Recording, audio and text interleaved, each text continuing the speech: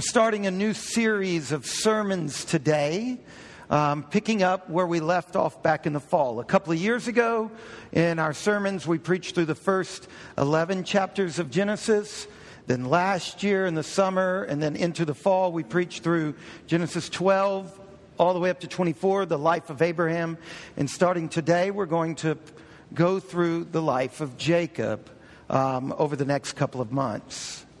Genesis chapter 25, this passage that Joetta read to us, starting in verse 19.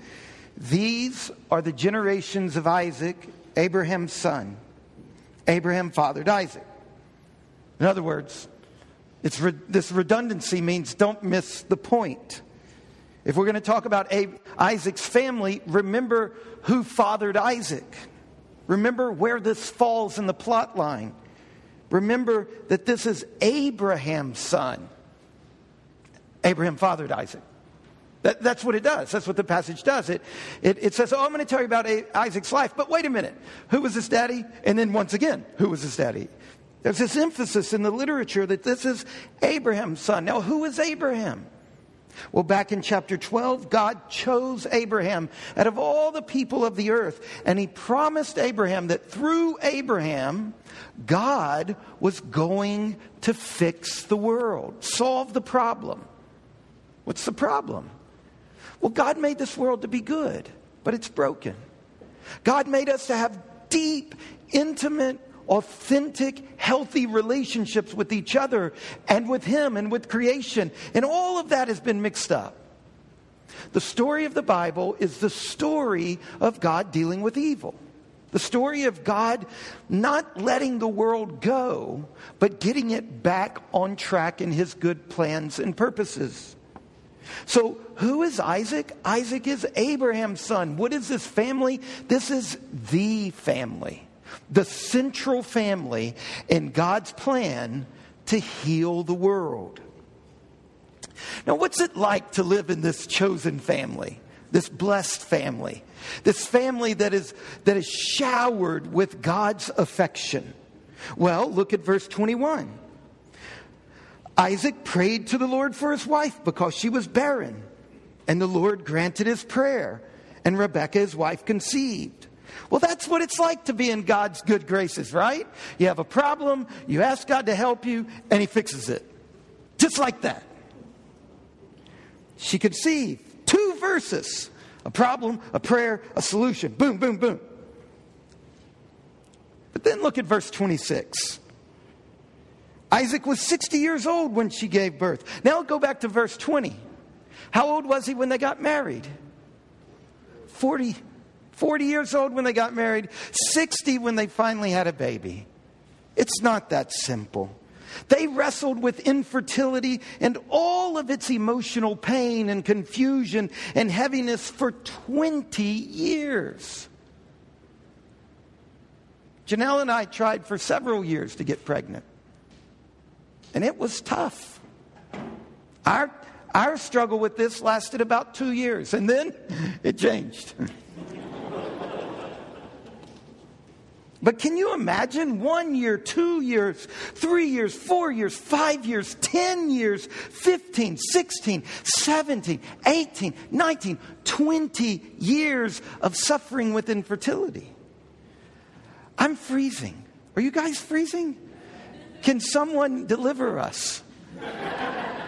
Someone who knows how to handle Gil? She's all yours, my friend. Oh. I'm about to shake beyond holding my notes here. So, look, we've got 3. All right, Zeke, Gil, Ed, 2 engineers and a carpenter. Between them. Thank you, guys. So this is the family. This is God's central family. This is the pinnacle family. And they're suffering. Why is something so painful and confusing as infertility in the middle of this family? How can something so soul-vexing as barrenness that lasts for 20 years fit inside of God's plan to make all things new? And notice, this isn't just any old garden variety hardship. Not only is infertility one of the unique sufferings, but in this situation, it's amplified.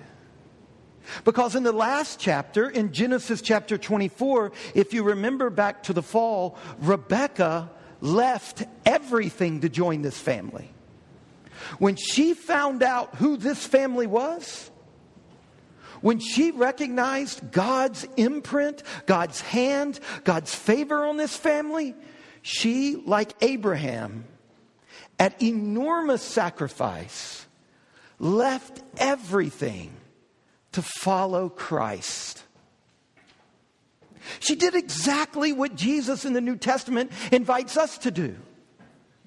To be willing to love Him more than anything else. So she had done that.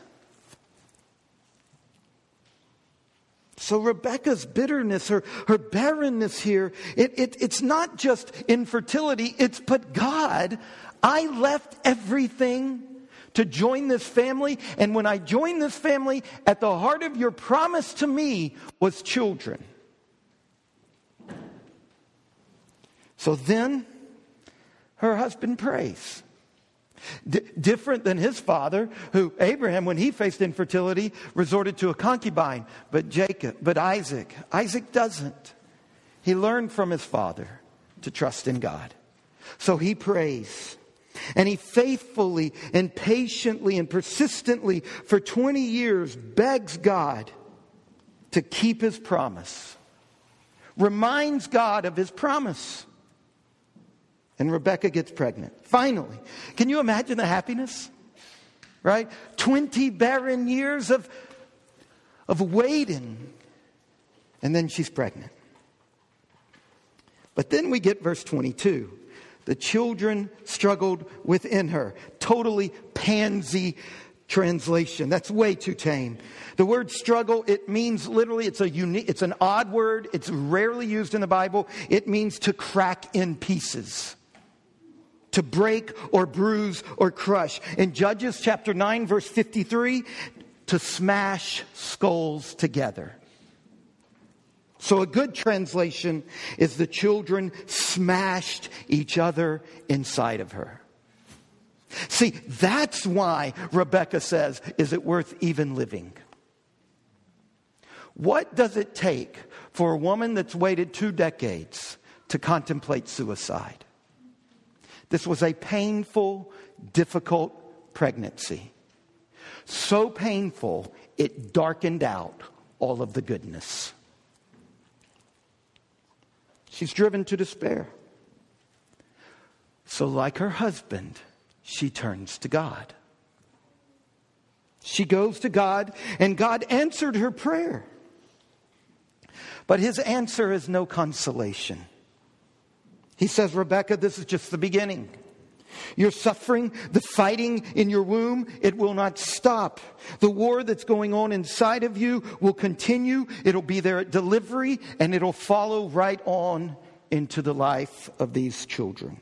Look at verse 23. 2 nations are in your womb, and 2 peoples from within you shall be divided. And so Rebekah said, if that's it, why me? What did I do to deserve this?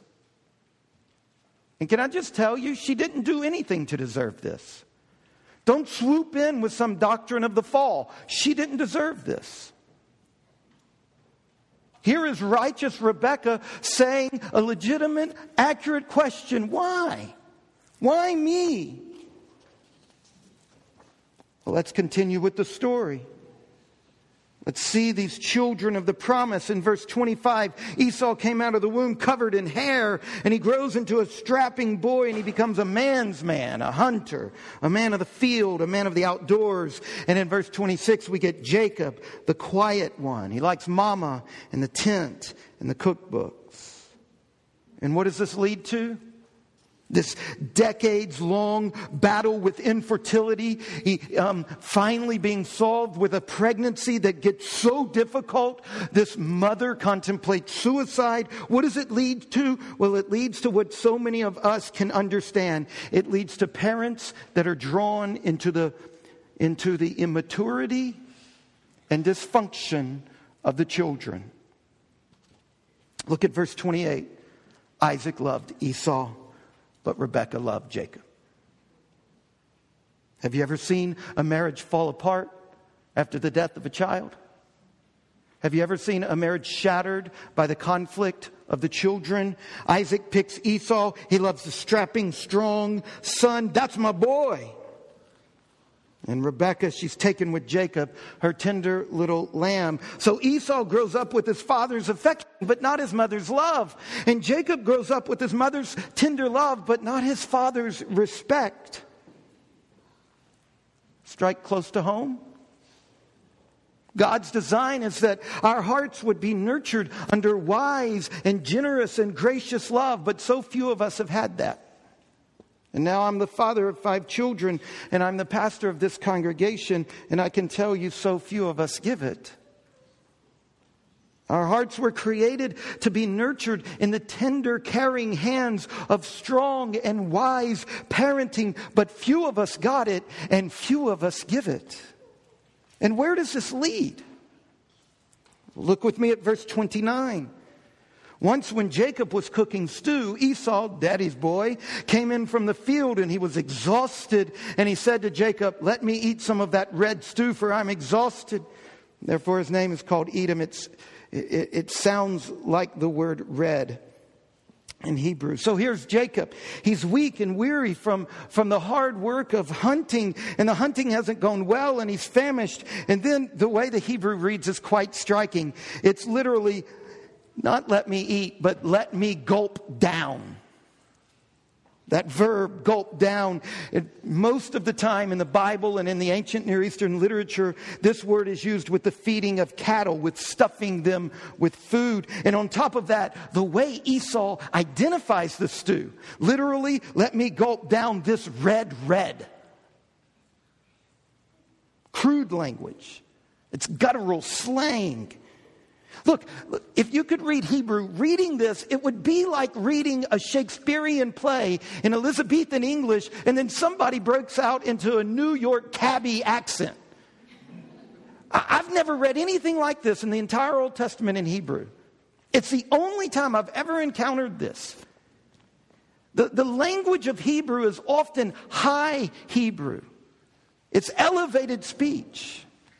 But here is Esau. What's going on? Why this jarring language? I think the narrator is using his art to show us that Esau's like an animal. He's a man of his appetites. He's driven by his animalistic base instinct. And then there's Jacob's response. Sell me your birthright now. Wow. Brotherly affection at its best. But what we get here, instead of what any commonly decent person would do with someone starving, what we get is Jacob the heel grabber. That's what Jacob means. Grabs the heel. Jacob the heel catcher. And he will not simply give away his food. Oh no. He's going to get something for himself in return. And so with a callous calculation and a hard-fisted plan, he insists that Esau exchange his firstborn's right to the inheritance for food. He insists that Esau surrender precious, long-term blessing for the immediate appeasement of his hunger. This is not the first time these two brothers have been to the rodeo. How does Esau respond? We'll look at verse 32. Esau said, I'm about to die. Of what use is a birthright to me? Of what use is the total wealth of Abraham given to Isaac passed on to me? Of what use is the right standing in the line of God's favor and blessing, the thing that my mother left everything for? What use is that when I'm hungry? Do you see? He's an idiot. He really is. Utterly indifferent to what anybody watching him would say. Don't do this. Are you insane? So how does Jacob respond to his brother's stupidity? Swear to me at once. Just 3 quick, curt words in Hebrew. Swear me now. Can you see him just standing over his brother? Holy cow. Pun intended. Hungry, you get it? Holy cow. Anyway. Trying to help y'all keep up now. All right. So what does Esau do? Well, in his amazing wisdom, he says, okay. Then verse 34, Jacob gave Esau bread and lentil stew. Wait a minute. I thought the deal was for this thick, meaty stew. And then he gives him like Beyonce's diet. Have you been following the news? Vegetarian stuff. He's a trickster. You should get to that point and be disgusted with both of them. And look how it ends. Look how devious heel catcher Jacob and ridiculous, foolish Esau. Look how it ends. Esau ate, drank, rose, left. 4 quick words in Hebrew. Ate, drank, stood, left. Suddenly the loquacious Esau, who I thought he was dying but had room for lots of talking, is struck silent. And his silence is eerie because bitterness leaves no room for talk. And then one of the only times in the entire book of Genesis that the narrator gives us a moral evaluation. Very rarely. The book of Genesis, the characters of the actions are meant to be judged by the reader. One of the only times in the entire book, the narrator intrudes and says, Esau despised his birthright. So here's God's chosen family. Wouldn't you like to be a part of this? You've got foolish, shallow, impulsive greed. And you've got calculating, opportunistic, mean greed. Which is better? One is a fool who lives for his stomach. He's a slave to his desires. And the other is a conniver who lives for his stock portfolio. One doesn't care at all about God's plan and his blessing for him and his family and the nations. He doesn't care. He'd rather have soup now than remember God's promises and tune his heart into God's big plan for the remaking of all things. Just feed me now. And the other is self-absorbed, mischievous. He's a rascal who will heartlessly exploit his brother's moment of weakness. And instead of looking at God's grace in his family as something that blesses and enlarges his heart, he looks at it as a ground for self-promotion. Behold, the adult children of suffering, division, and spiritual stupidity. Here they are. And you and I, we are them. You and I, we're raising them. Look at Esau. What a stupid, stupid decision. It's totally ridiculous to trade something so remarkable for a bowl of soup. Do you look at Esau and see your own immorality? Do you see how irreligious you are? Is this a picture of your own lax, undisciplined faith, your own sinful fixation on your bodily drives? And then there's Jacob. How many times have I relished some kickback from God out of pure self-interest instead of the sheer privilege of knowing God and making Him known? What are we to do with this? Well, over the last week, I've had the twin privilege of reading and studying and praying my way through this passage as I pastored you, as I prayed for you and talked with you and heard several of your confessions. And as I've done that, over and over, my heart and my mind and my imagination have been struck by two treasures for our church. One has to do with when we really disappoint God. And the other has to do when God disappoints us. First, when we fail God. Are you immature and hard-hearted? Are you immoral? Are you damaged? Are you surrounded like this family by failure, failing at the hand that God has dealt to you, totally messing it up, going nowhere fast, neither fixing your circumstances nor nurturing your heart in goodness? Maybe you think that the best you can do is be second string for God and His family. That God's gracious plan to redeem all things and to bless Harrisonburg. Maybe you think that you've messed up and your family is so messed up that you can't really be a part of that. But do you see in this passage, God tosses aside the fact that we don't deserve to be loved, and He loves us anyway. This is God's chosen family. Look at this family. Are you really this bad?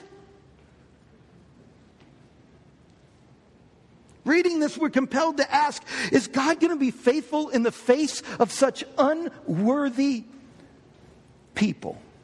Is God going to keep blessing? Is God going to keep His promise? Look, forget the fact that you know the end of the story. What if you didn't know the end of the story? What if you're just reading along? And you see, oh, the world got really messed up, and then God said, I'm going to fix it through this family. And you get to this point, wouldn't you do exactly like in the movie Noah recently? Wouldn't you be like Noah and say, no way? Isn't that what you're supposed to be doing here? Aren't you supposed to be saying, no, wait a minute. God's got a problem on His hands. How can the solution be worse than the problem? You know what people do dealing with cancer when that's the case? They refuse the chemo. When the solution is worse than the problem, shouldn't God just say, whew, good thing I'm all powerful. Let's go another way. Is God going to keep His promise? Or God's promise is contingent? Will God's promise to this family outshine the strained marriage, the tensions and conflicts, the crisis after crisis, the horrible parenting, the tragic circumstances, the selfishness and pride and lust and anger? What can God do with this heel of a man? Exactly how resilient is God? Will He overcome barrenness, not just in the womb, but what about in the family, in the heart, in the relationships? And in chapter 26, verse 1, there was a famine in the land. What about the barrenness of the land? Exactly how determined is God to stick with His plan? Is there any guarantee at this point that this family is going to survive? And then we get to chapter 26. And sure enough, look at chapter 26, verse 2. Verse 3, sojourn in this land, and I will be with you and will bless you. For you and to your offspring I will give these lands, and I will establish the oath I swore to Abraham your father. I will multiply your offspring. In your offspring, all the nations of the earth will be blessed. Sure enough, the promises which called this family into being are heard again. Barrenness is met with a reaffirmation of the promise. God, the true God. See, when we read the Bible, we learn lots of things. One of the things we learn is what God is like. And what we see here is that the true God cannot be silenced by stupidity and meanness and anger, by sin, by corruption. He cannot be silenced or chased away by your failures. Isn't that wonderful?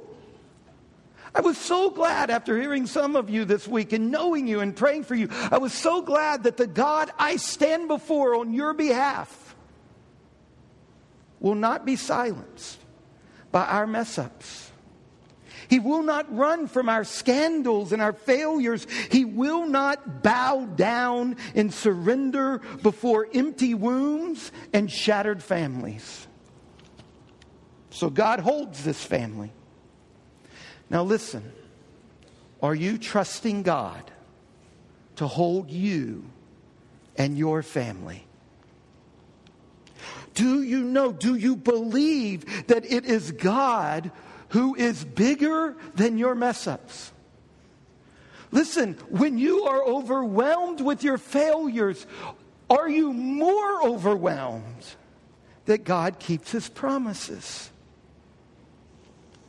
Do you believe? Are you totally dependent on God to keep His promises? Martin Luther said that in his darkest days, when he doubted everything and he was barely holding on to his faith by his fingertips, he would always say to himself, Luther, you have been baptized.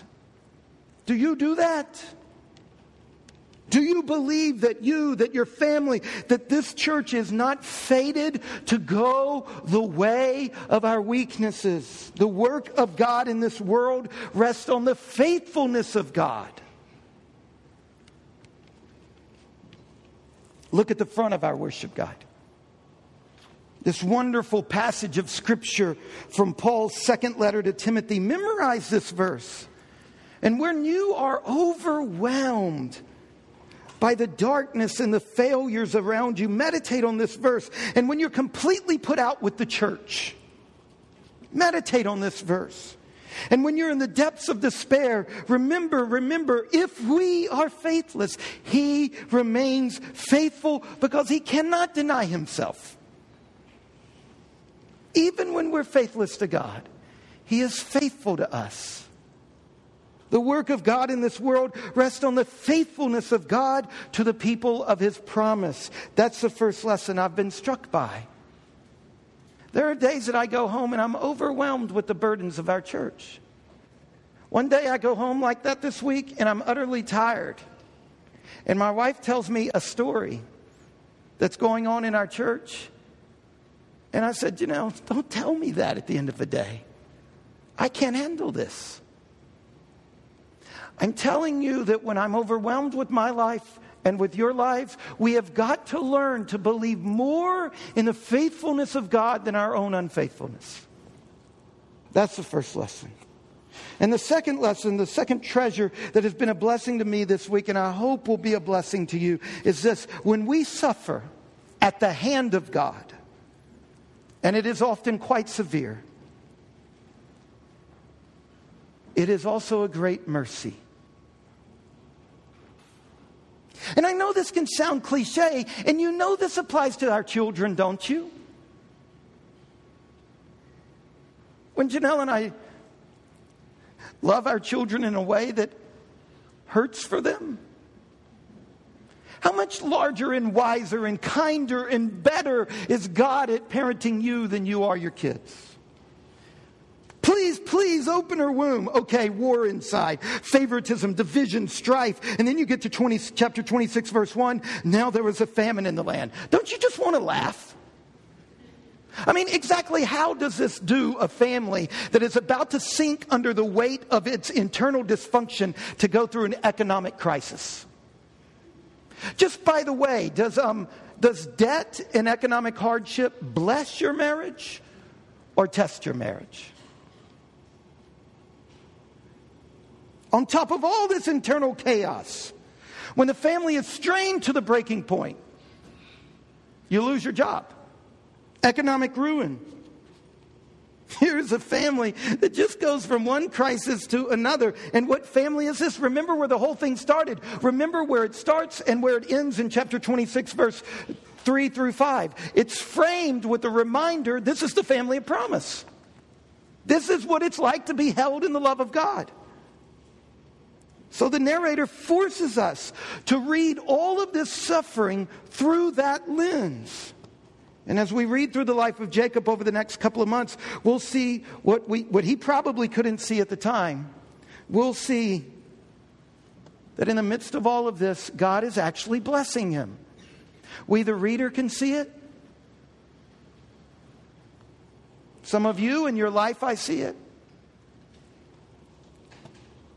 It reminds me of something C.S. Lewis said in his remarkable little book of Grief Observed.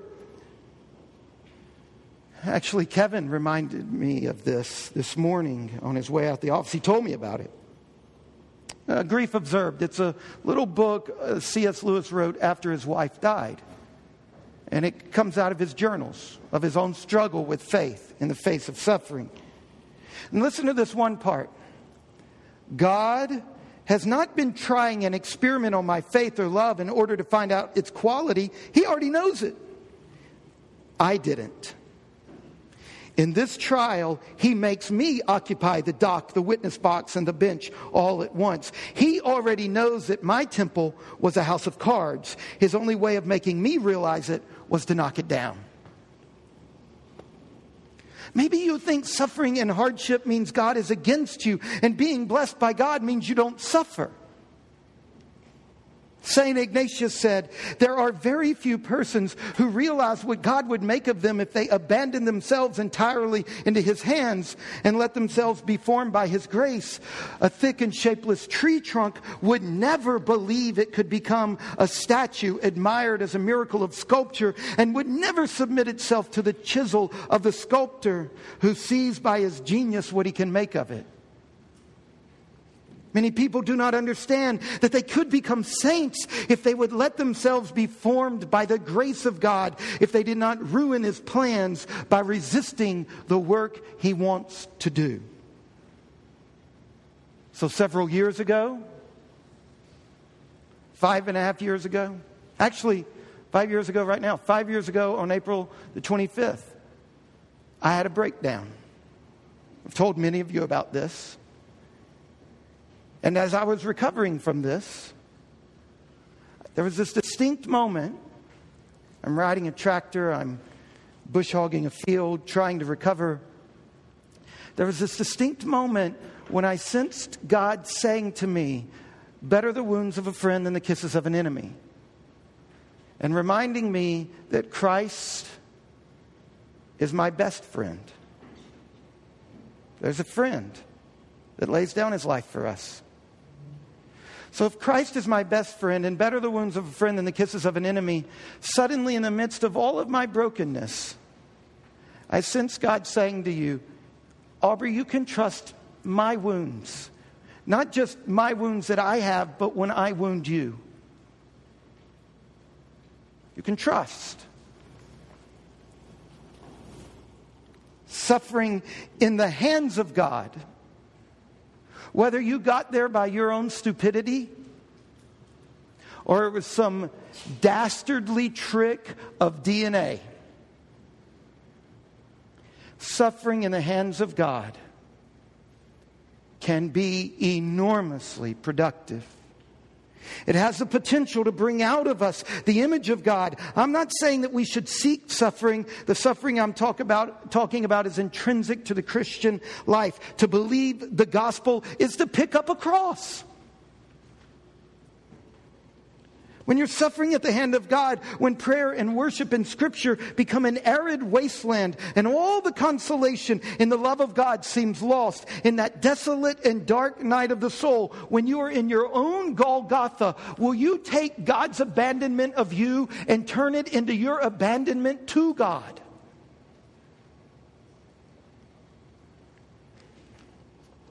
In our suffering, we must learn to convert our feeling of being abandoned by God into an actual abandoning of ourselves to God.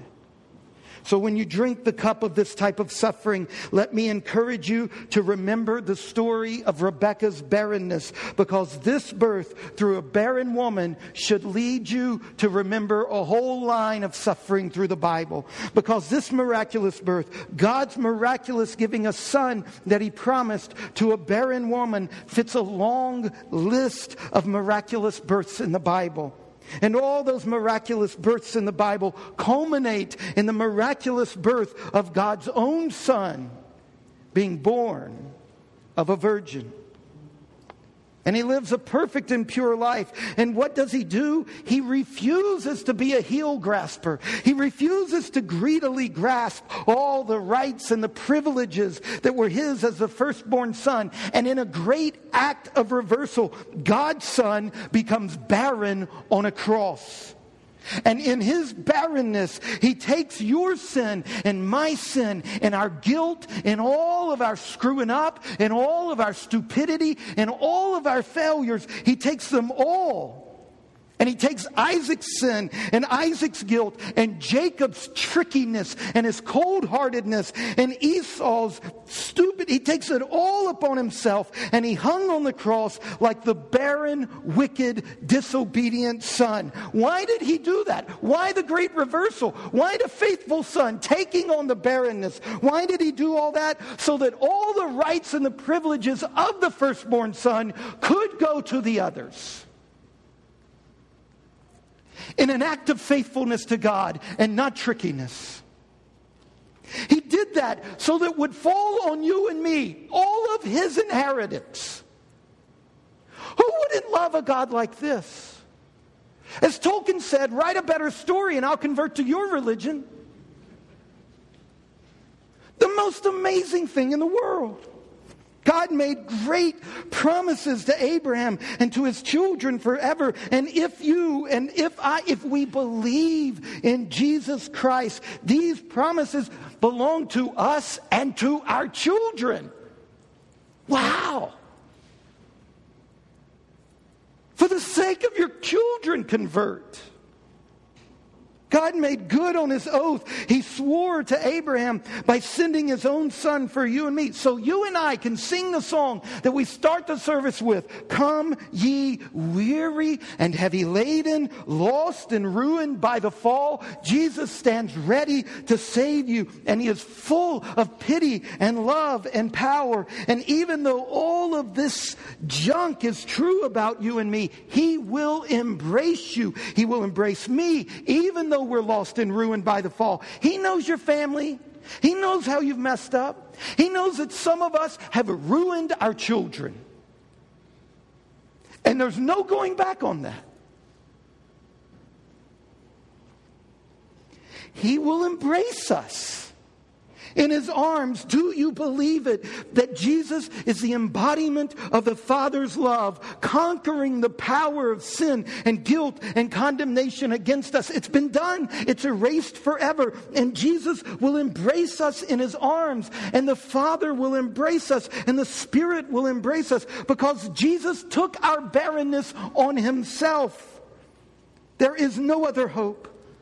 There is no other place to flee except to the open arms of our dear Savior. Now let's turn to him in prayer. And then let's come to him at the table. In the name of the Father and the Son and the Holy Spirit. Please stand.